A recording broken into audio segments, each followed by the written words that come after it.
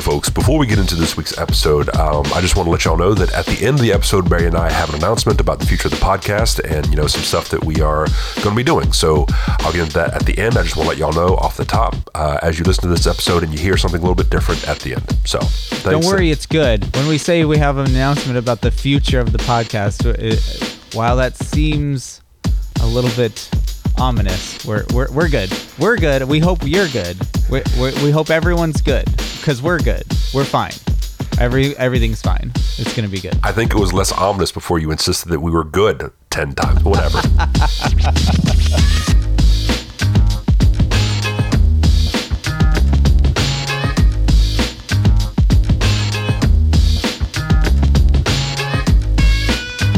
Hey folks, welcome to a special deathbed episode of Office Hours for Dr. C. And I say that because I might be dying. So I've come down with whatever this month's flavor of the plague is that my kids brought home from their school. So if I sound a little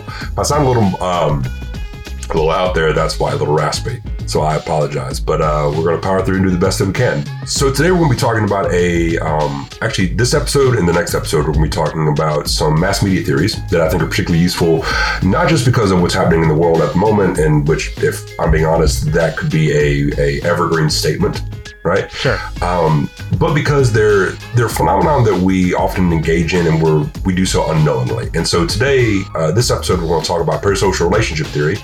And then in the next episode, we're going to talk about agenda setting and framing. Okay? Yeah, great. So, awesome. Barry, you teach mostly production classes, but are you familiar with parasocial relationship theory? Yeah. I actually cover parasocial relationship theory in one of my courses, in the advertising course that I actually drew our last bit of episodes based off of, and it's just something that's so applicable. I've even incorporated it subtly. Most of my students probably don't recognize it, but I incorporate it into our media production as well, especially when we're talking about communicating with audiences and how to establish a story amongst audiences, especially in some of the new media spaces that my students are experimenting with or trying to emulate. Mm-hmm. A lot of my students are not generally coming up with new stories, but I think that's understandable. They are experimenting with stories that they've encountered and trying to emulate those things, and I mean, it's all part of the process of learning, but part of that is understanding as a media creator the negotiation that you have to make with your audience. And I think parasocial relationship theory fits in with an awful lot of especially in online spaces, storytelling and what kind of relationship you're trying to establish with your audience. Yeah. And so let's talk about that aspect of relationship. So a parasocial relationship is one wherein an individual develops a relationship with another person through mass media. And in particular, it's a one-way kind of relationship. Now, There are some implications where this can happen on an individual level, or there are some instances where this can happen on an individual level. You think like stalking someone's Facebook account or their Instagram or whatever it happens to be, so that you really only know them through that avenue, right? Mm-hmm. And so there's that component of it. But more than that, I want to talk about this in the context of celebrity, right? Awesome, yeah. And it's a perfect, generalized case study on how this operates, right? Right. So, yeah, and I think in contrast to parasocial relationships, like interpersonal relationships is a two-way relationship with a person that you oftentimes are in personal contact with, whether that be virtually or in person. You are actually exchanging information and relationship status with a person, and they are equally participating in that same relationship in some way, shape, or form, right? That's the differentiator between this and interpersonal. Oh, absolutely, right. That is the key difference. It's a one-way relationship wherein you approximate a feeling of knowing them, right? Yeah. You think you do, as opposed to genuinely knowing them. And it's important to note that because there's that level of separation, you are always dealing with some degree of what's the word I'm looking for, like facsimile or facade, right? Yeah, of course. Yeah, you're sitting there interpreting, and we all do it. Like this is our relationship with media in a lot of different ways, but we all kind of see the signifiers of things that would be appropriate or meaningful or valuable in a relationship, and our brains interpret that as establishing a relationship with someone. Yeah.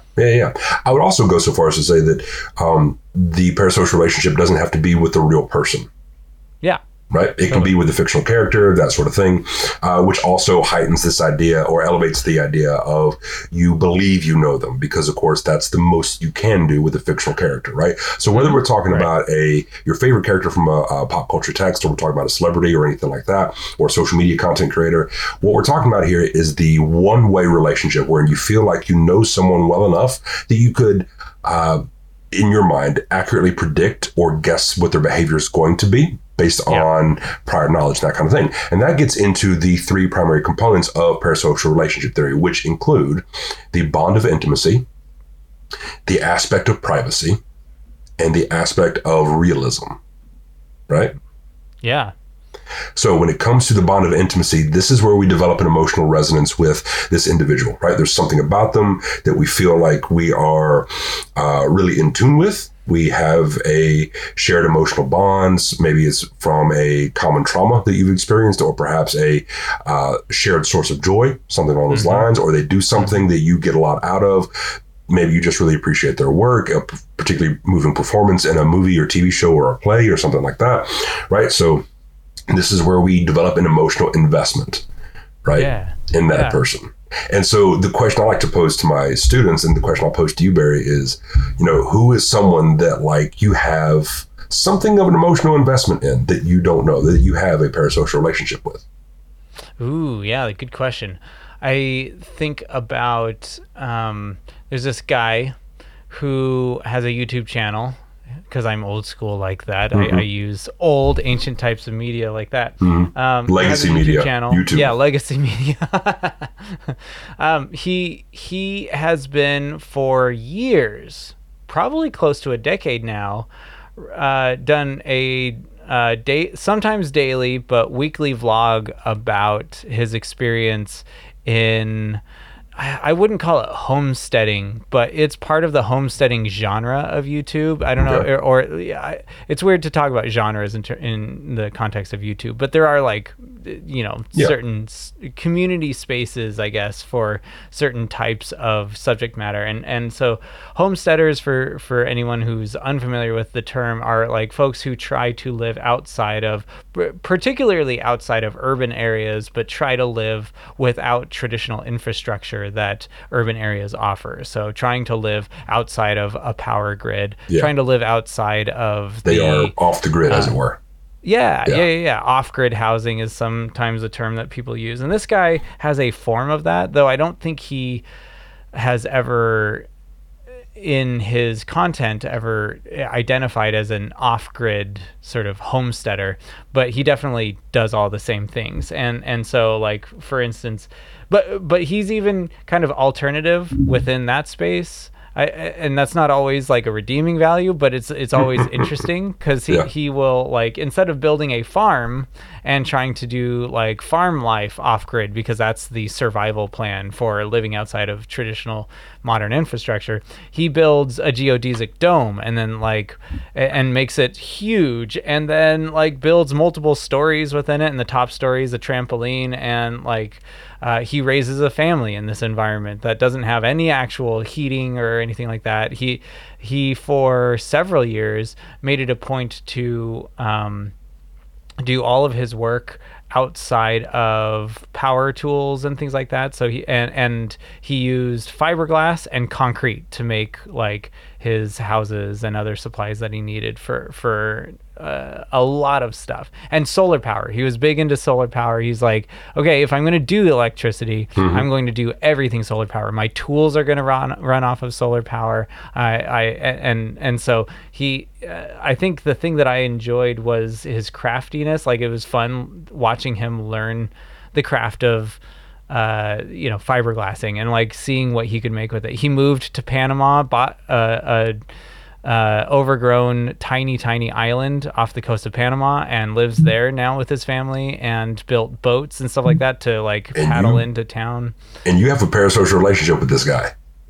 Yeah, I think very easily I do. Yeah, totally. And why the emotional investment in someone who's just a hair shy of a doomsday prepper? Yeah. I think it's like I said, I think it's partially the craft. I think there's also a lot of like something about his ethic is like I can figure out how to do stuff, and I can find out how it's done, and I can like work my way through it, and I can learn from mistakes, and we can figure this out, sort of a thing. And I think that especially that mixed with his crafty nature, it's kind of fun to see what the progress is. It looks like a miserable life. Honestly, I don't think I would find joy in living the life that he's living, and but it is interesting to be part of the audience that he gets to show off this lifestyle to. And like I think there's parts of it. Part of the parasocial relationship is having the ease and comfort of being able to be critical of his decisions without having to feel socially responsible for his decisions. I think it's easy for me to sit there and be like, wow, this is really cool. Also, he's crazy and whatnot. But like if I was his neighbor or if I was a concerned family member who wanted to be like involved in his life, I that's work. I mean, it's very clearly some labor to be a part of his life. And I don't have to do that, but I get to enjoy what feels like an intimate perspective on this life that he has, right? And it's very clearly all filtered through what he wants me to be able to see, you know? And so that's all there, but I feel like I understand an aspect of his personality. He's not just doing how-to videos. Like he is sharing himself, or at least an aspect of himself, right? And I think that's a part of the attraction as well. We are let into a how-to, but also a like, what's the mindset of the person who's figuring this out? Okay, all right. Well, I tell you what, that is very different from the answer I was going to give. I was going to say Bill Nye, the science guy. Oh, totally. Right? Oh man, yeah. Although my parasocial bond with him was broken at an early age, because like when I was a kid, I absolutely I adored him. Right? Yeah. And still have a healthy respect for the guy. Don't get me wrong; he does a lot of good work, right? But when I was in elementary school, I was like, I want to say like 4th or 5th grade or something like that. And I had a science teacher who told us that he met Bill Nye. He won a contest to like have lunch with him or whatever. And he did. And he said, don't be your heroes, kids, because he's a terrible person. He's just mean and grumpy all the time. Sure. And I have no idea knowing if that's true or not. And I'm not prepared to like stand on that character assessment from when I was a child, right? Sure, who knows? Maybe Bill was having a bad day, but it did like bring to mind this idea that, oh wait, they're human beings. Bill Nye is a human being, right? Sure. I think that is an interesting perspective to bring into this discussion of parasocial relationships, though, especially when we talk about like what these people reveal to us to create that sense of intimacy, and what they choose to withhold to reinforce that sense of intimacy, or at least protect that sense of intimacy, right? That like you don't get to see the whole person. Yeah, you don't. Yeah. And that's part of how the mechanism of the parasocial relationship works, right? Yeah. It's like it necessitates that withholding of some information. Yeah. Well, it's like the Crap Brothers, right? On PBS. Yeah. Right? Yeah. Who, they still have a show? Yes, they do. I know, because my kids still follow them. Yeah, mine do too. They were around before I was watching children's media. Right. When I was a kid, that's what I grew up on, right? Kratts Creatures, right? And then Zaboomafoo and things like that. And these guys have been with me like basically from childhood to adulthood, and now my kid watches them. I'm pretty sure they're almost in competition with Mr. Rogers as far as years of producing children's media. Like, They are getting there. Yeah, and it's no wonder at this point that like the newest iteration Wildcrats is a cartoon, right? Yeah. Like they can't keep doing what they've been doing. Yeah. Right. Cartoon characters that present much younger than they actually are. Oh yeah. Yeah. But I mean, just imagine being like a science communicator that gets into voice acting and actually nailing it pretty good. They're pretty good. Yeah. They're not bad. they're not bad. It is not a low quality show, right? Yeah. But yeah, so like, and that's just it. If I found out that like, you know, they, I don't know, that they had like a lemur pit fighting ring or something like that, right? Like they're just like horribly abusing these animals. That would break my heart. Sure. Right? Oh yeah. Kind of like finding out that like Jack Hanna may have been involved in like illegal tiger dealings. Yeah, you know? for sure. Yeah. Well, I think it's interesting as well, going outside of the realm of traditional media, just you see these sorts of dynamics in lots of other contexts, especially when you have a primary public-facing spokesperson. You see this in churches all the time with like a very charismatic pastor that has some sort of level of separation from the congregation, and the congregation develops a relationship with this pastor. I mean, how many times do you hear about someone who's saying like they're trying to find a new church and they just haven't found a pastor that they really gravitate towards, right? And part of that is finding the pastor that creates the kind of relationship that you want to have with them, right? That they're not just saying the things that you want them to say or saying the things that resonate with you. They're also like developing a kind of relationship with the congregation that you feel comfortable with. And once you've found that, very much in the same way we shop around casually for social media influencers in our lives, like once you found that, then you got that. But there is always that risk that once you learn about that person on a more realistic interpersonal level, that the facade of the parasocial relationship can be disrupted, and it can be devastating for folks sometimes. So then let's use this idea of learning more about them and what we can learn that might be disruptive to segue into the next component, and that is the aspect of privacy when it comes to parasocial relationships. So this is kind of the hinge pin for all of this. Right. This is the idea that like we get to look at who they are behind closed doors, that we have some sense of who they are in their intimate moments, right? Yes. And there's media industries built around this kind of stuff. Reality TV shows, right, are predicated on the idea that we'll give you a look into the privacy, the private lives.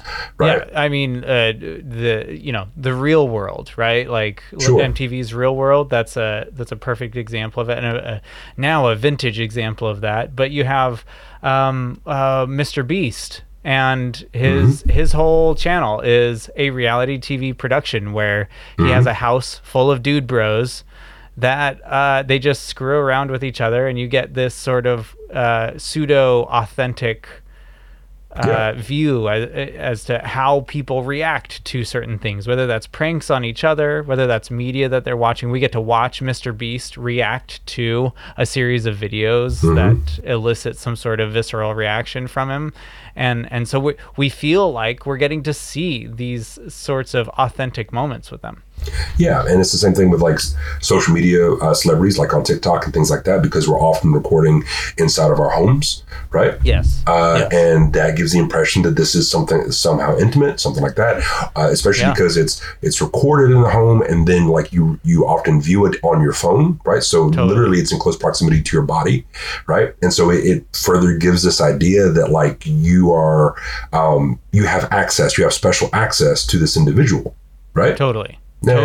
Yeah. And I think that's a really good example of something that ends up becoming quite subliminal. This idea of the position of the camera in relation to the things that we watch on screen. Because if you watch Mr. Rogers, let's go back to Mr. Rogers. Sure. I mean, one issue that makes it hard for folks to connect with him that I don't think is really appreciated, and I'd be willing to argue this further, but like it's shot like a multi-camera live production. like Big Bang Theory, right? Sure.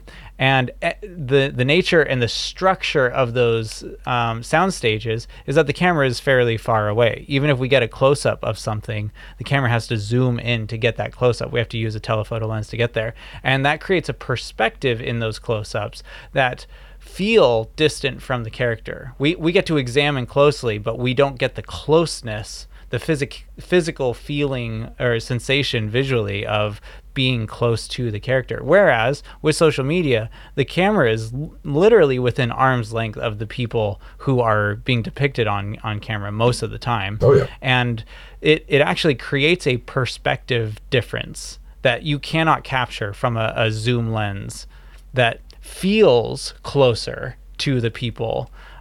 You get to examine closely, but you also get to feel close while examining closely, and that creates a real feeling within the audience of nearness and closeness. It's a technique that's used in cinema all the time. If you want, you can either use it to alienate the audience, put the camera literally very close to a displeasing character of some sort so that they have to feel near to that character, or shoot from far away and examine closely to feel more voyeuristic, right? It's I think that's a really good example of like some of the more subtle ways in which we can create a sense of authenticity where there is none. Yeah, and that bond of that aspect of privacy, right? That idea of the intimacy of the closeness of the camera and things like that. And I mean, you can see just how many pores someone has, right, based on how close the camera is. But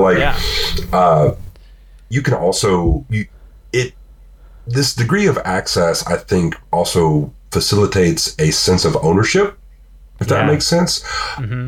Not necessarily of the person, not like we're owning people, but like a sense of ownership or perhaps a sense of entitlement to the information or the services that are provided. Right? Because it almost creates this sort of like confidant status a little bit.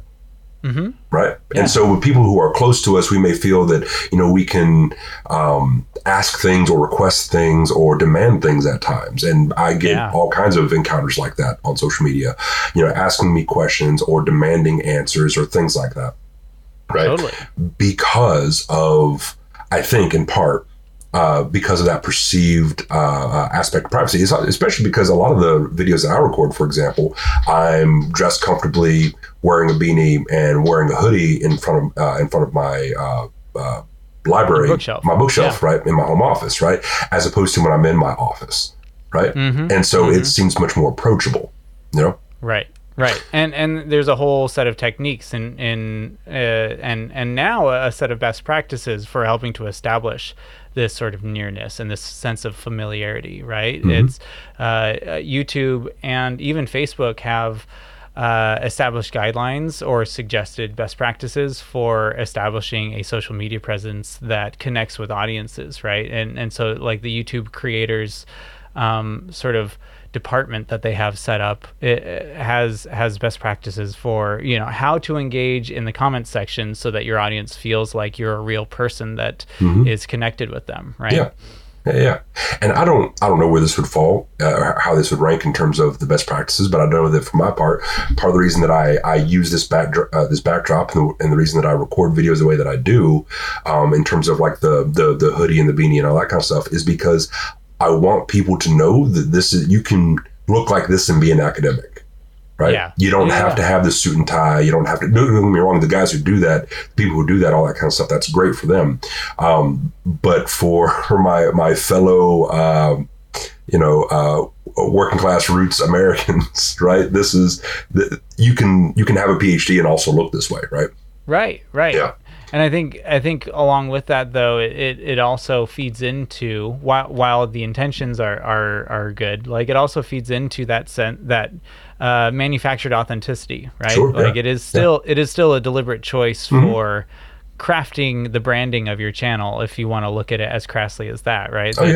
It's a thing that can be replaced at any moment, right? That paradigm can be shifted anytime that you feel like, and it really has very little correlation with the actual authentic Dr. C that is presented to the audience, right?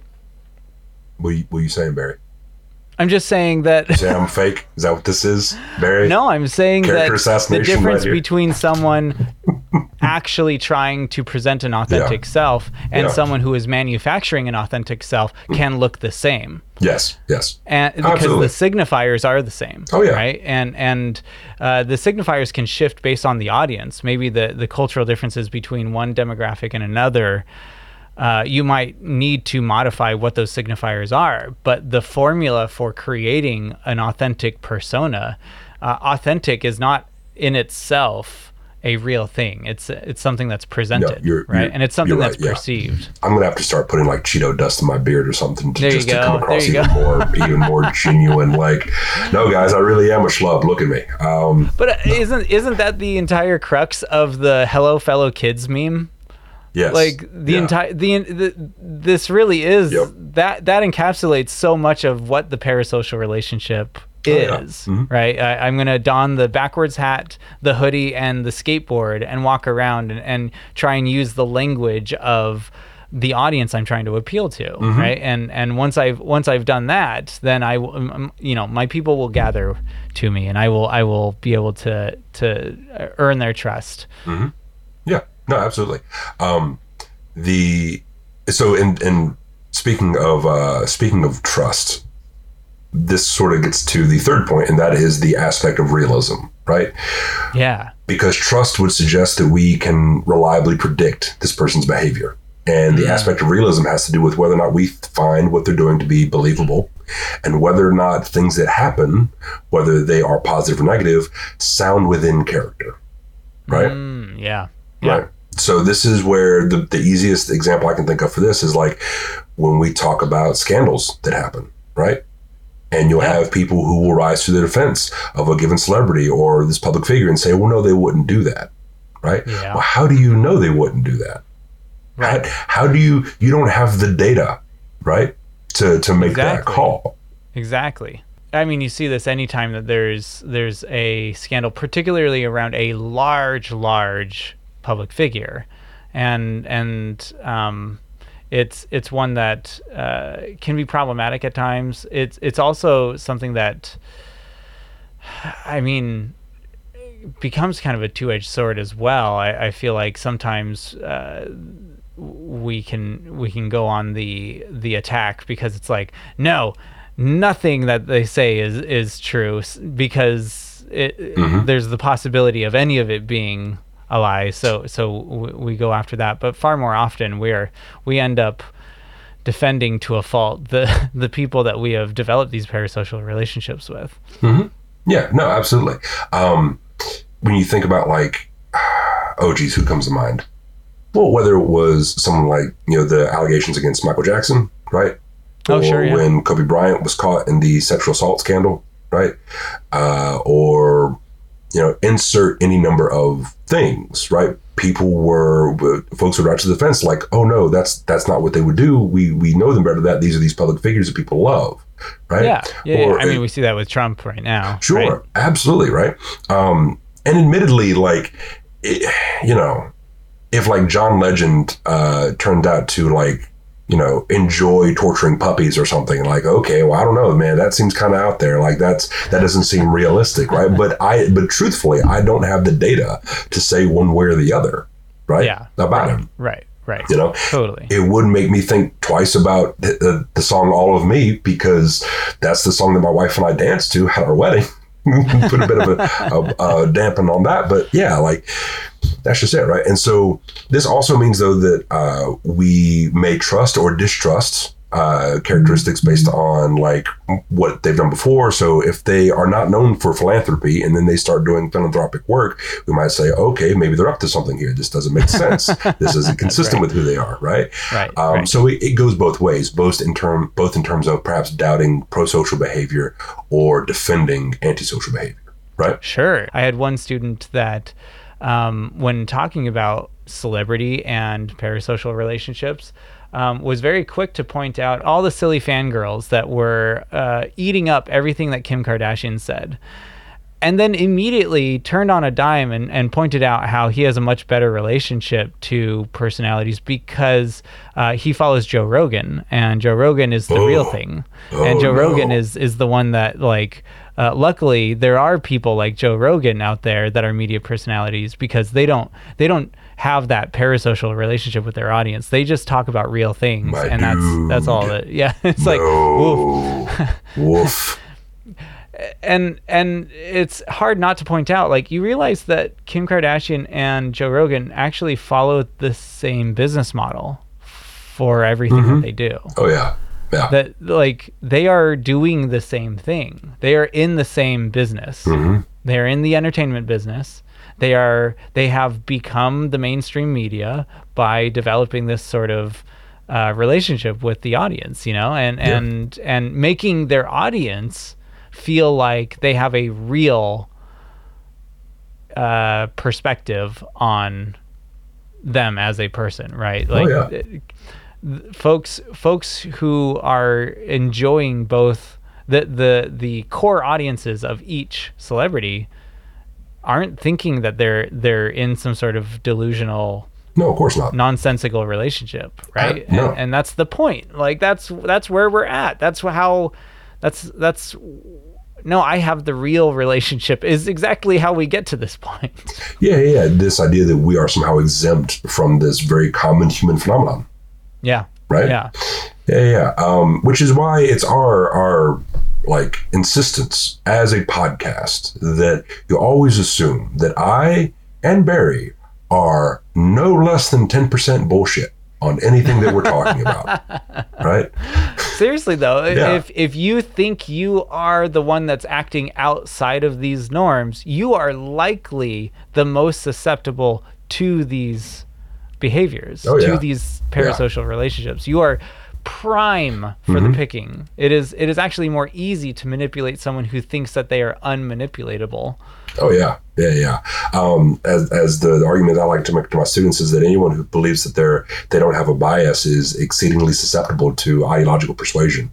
Totally. Right. Totally. Yeah. To believe yourself to be existing outside of human behavior. And to be above that is a defense mechanism, because we don't like the feeling of seeming like we got manipulated. Sure. We don't like seeing facades that are persuading people to behave in certain ways, and consider the fact that maybe we are also being persuaded without our knowing or consent. Yeah. And it's uncomfortable. So, like, we set up these barriers and tell ourselves all sorts of things to make ourselves feel like, no, I can't be, everyone else is dumb, but not me. I'm the smart one. Yeah. The thing is, like, humans are at once unique individual snowflakes, right? Special and sparkly, but also as predictable as the weather. Yes. Right? Yes. So yes.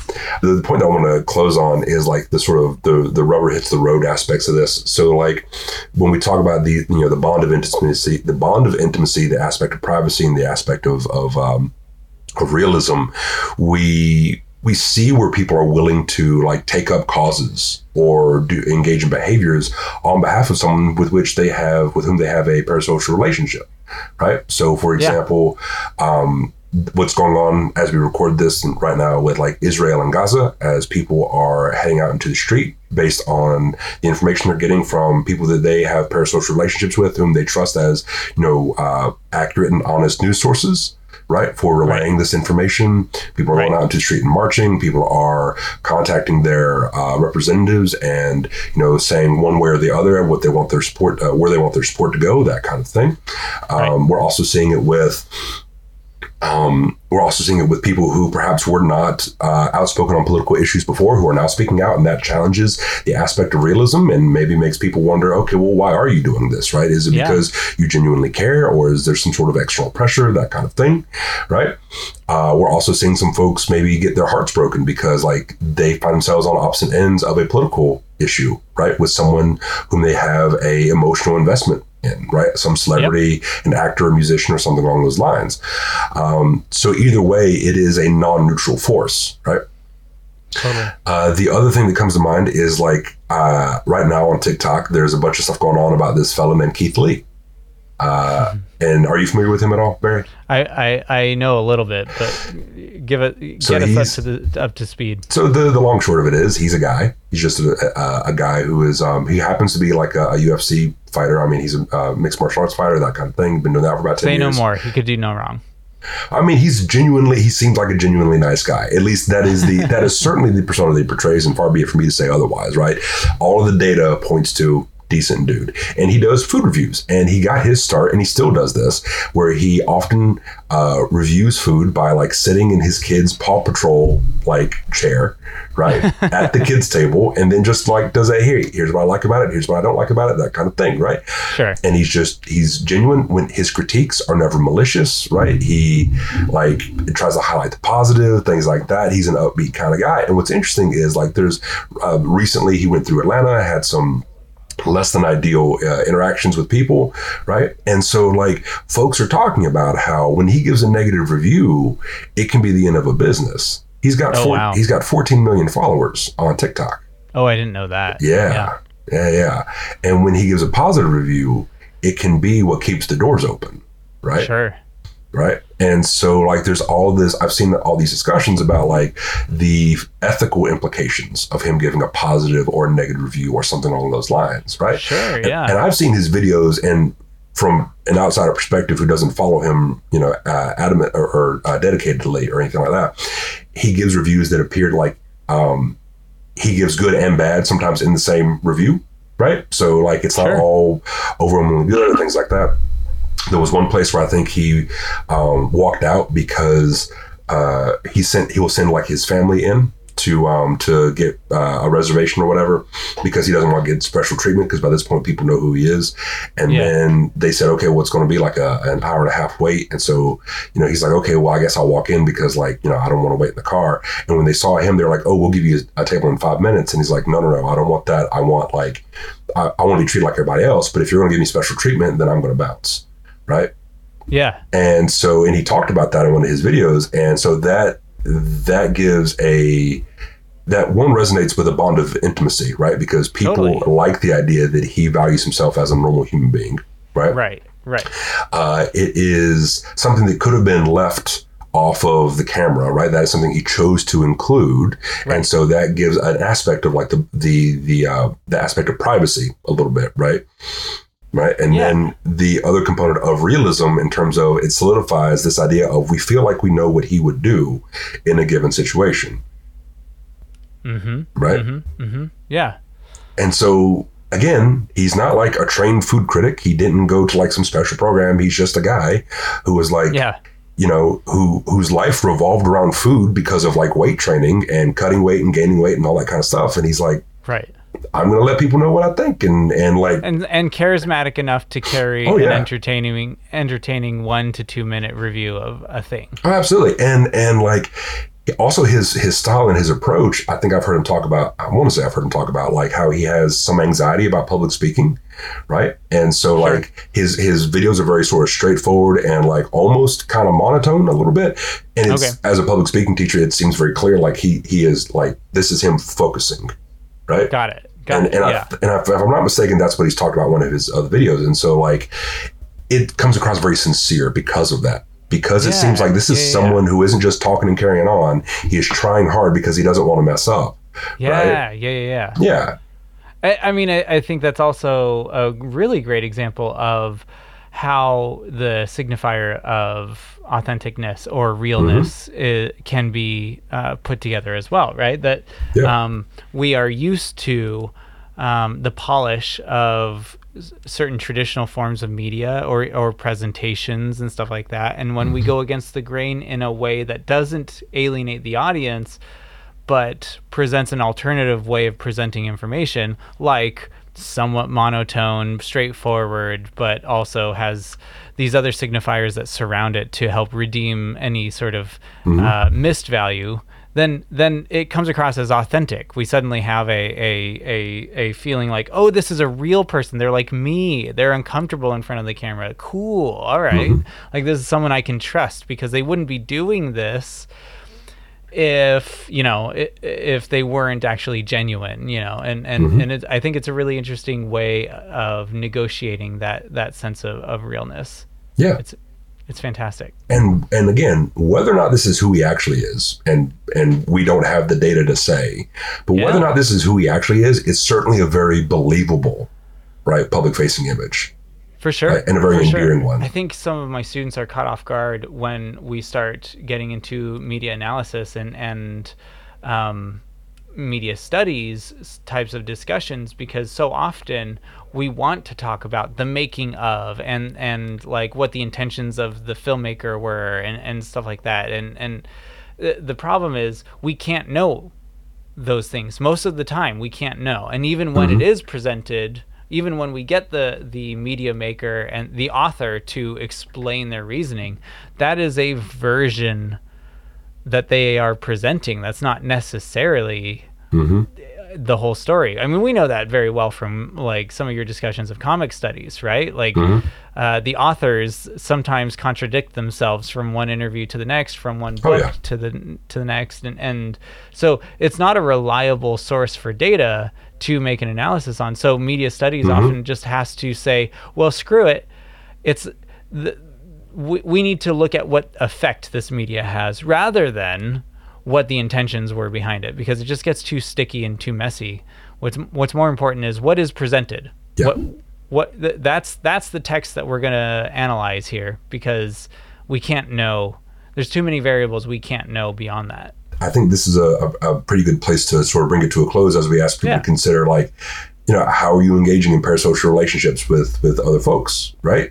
And are they healthy? Do you get something out of it? Because they can give you something, right? They can give you they can give you catharsis. They can be sources of maybe education or information or things like that. But also they can lend people to do crazy things, like, I don't know, shoot John Lennon because of a concern about him, becoming morally corrupt, right? I mean, that's a part of that story.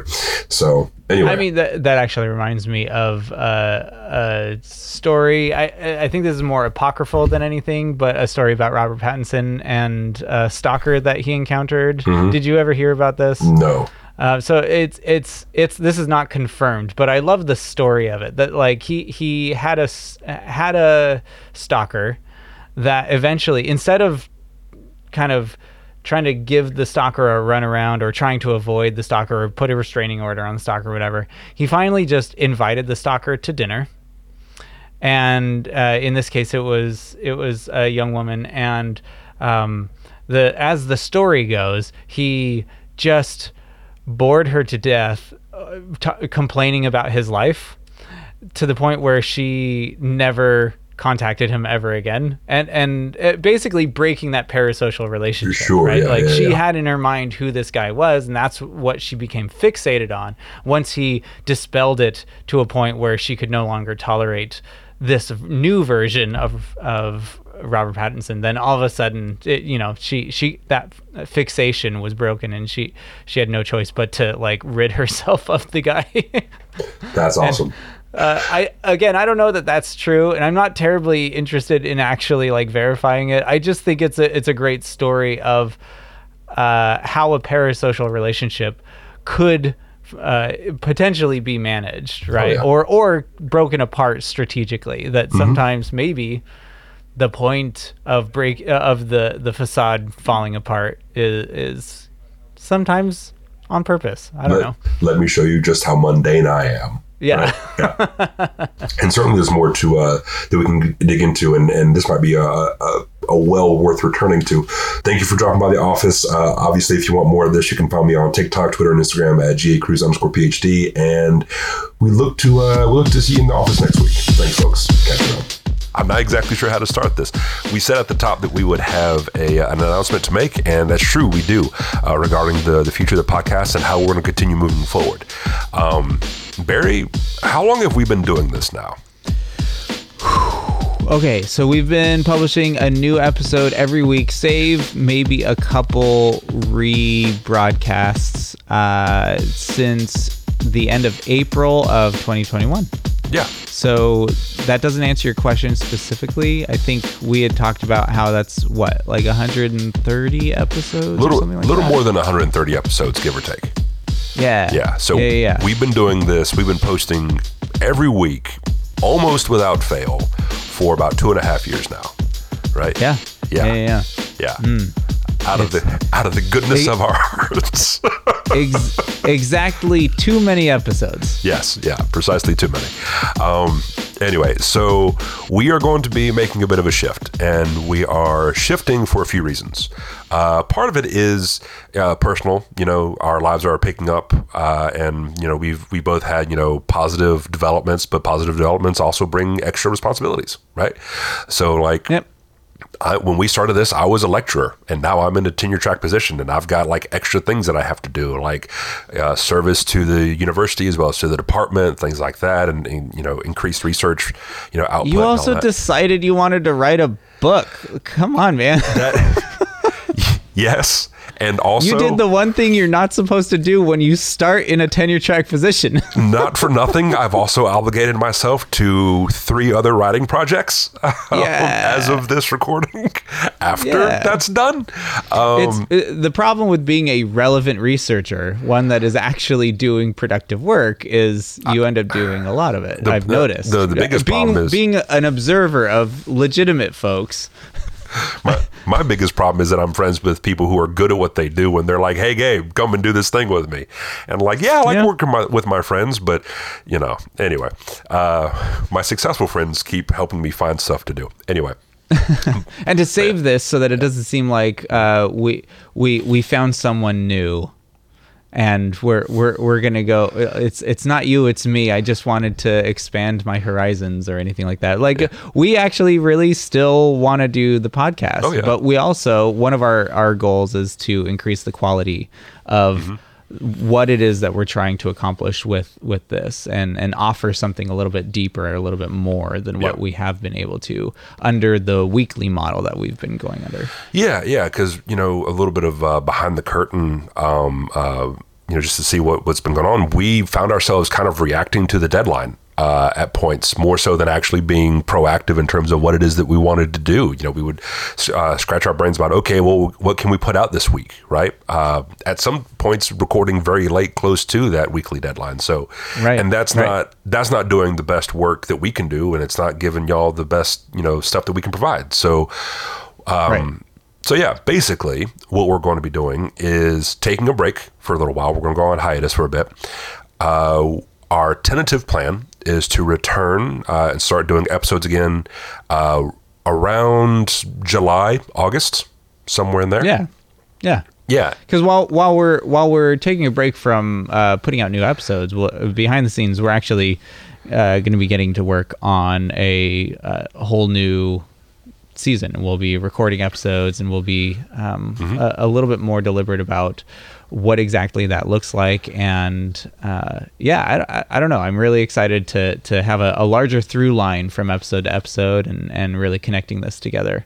So the idea is that we'll put out a set of episodes. They'll probably last, again, roughly from about July to August to the end of the year. They'll be scaffolded, which is to say that they're supposed to build on top of each other. They'll address a particular common theme, right? The idea is that we want to make material that is, one, a bit more academically rigorous, with more theory involved, and it takes time to do the research and then find a way to communicate it in a way that's accessible to a public lay audience, and also stuff that can be of use to any educators who might be listening to this and think that, okay, this might be some good supplemental material for the classroom, right? And hopefully it can be fun along the way. I mean, that's the other thing is like, we have fun questions we want to answer, but it takes time if we're going to do that in a thoughtful way, right? And and this also allows us a little bit more flexibility with like reaching out to guests and scheduling and things like that. I've actually, Barry, you don't know this yet, but I've already been talking to 1 or 2 people to get them involved in some capacity. Awesome. Anyway, neither here nor there. So we're going to take a bit of time, catch our breath, recoup a bit, and then try to come out with something that's better than what we have been doing, and that will be a more enjoyable and more educational experience for y'all. around, late spring, early summer, we will have an announcement about our definitive start date, and what it is that we'll be talking about, what our guiding research question or theme will be for that season. And then, you'll know what to expect from us from then. But until then, if you've enjoyed listening to these episodes, and we like to think that we've built a little bit of goodwill with you, then all we're asking is for a little bit of time to sort of get our act together a little better, to help you out. Or to help us out to do better for you. Help us help you. Until we see you in the office again, thanks for coming along on the ride. We hope you've enjoyed it, and we are excited to, usher in the new season with you.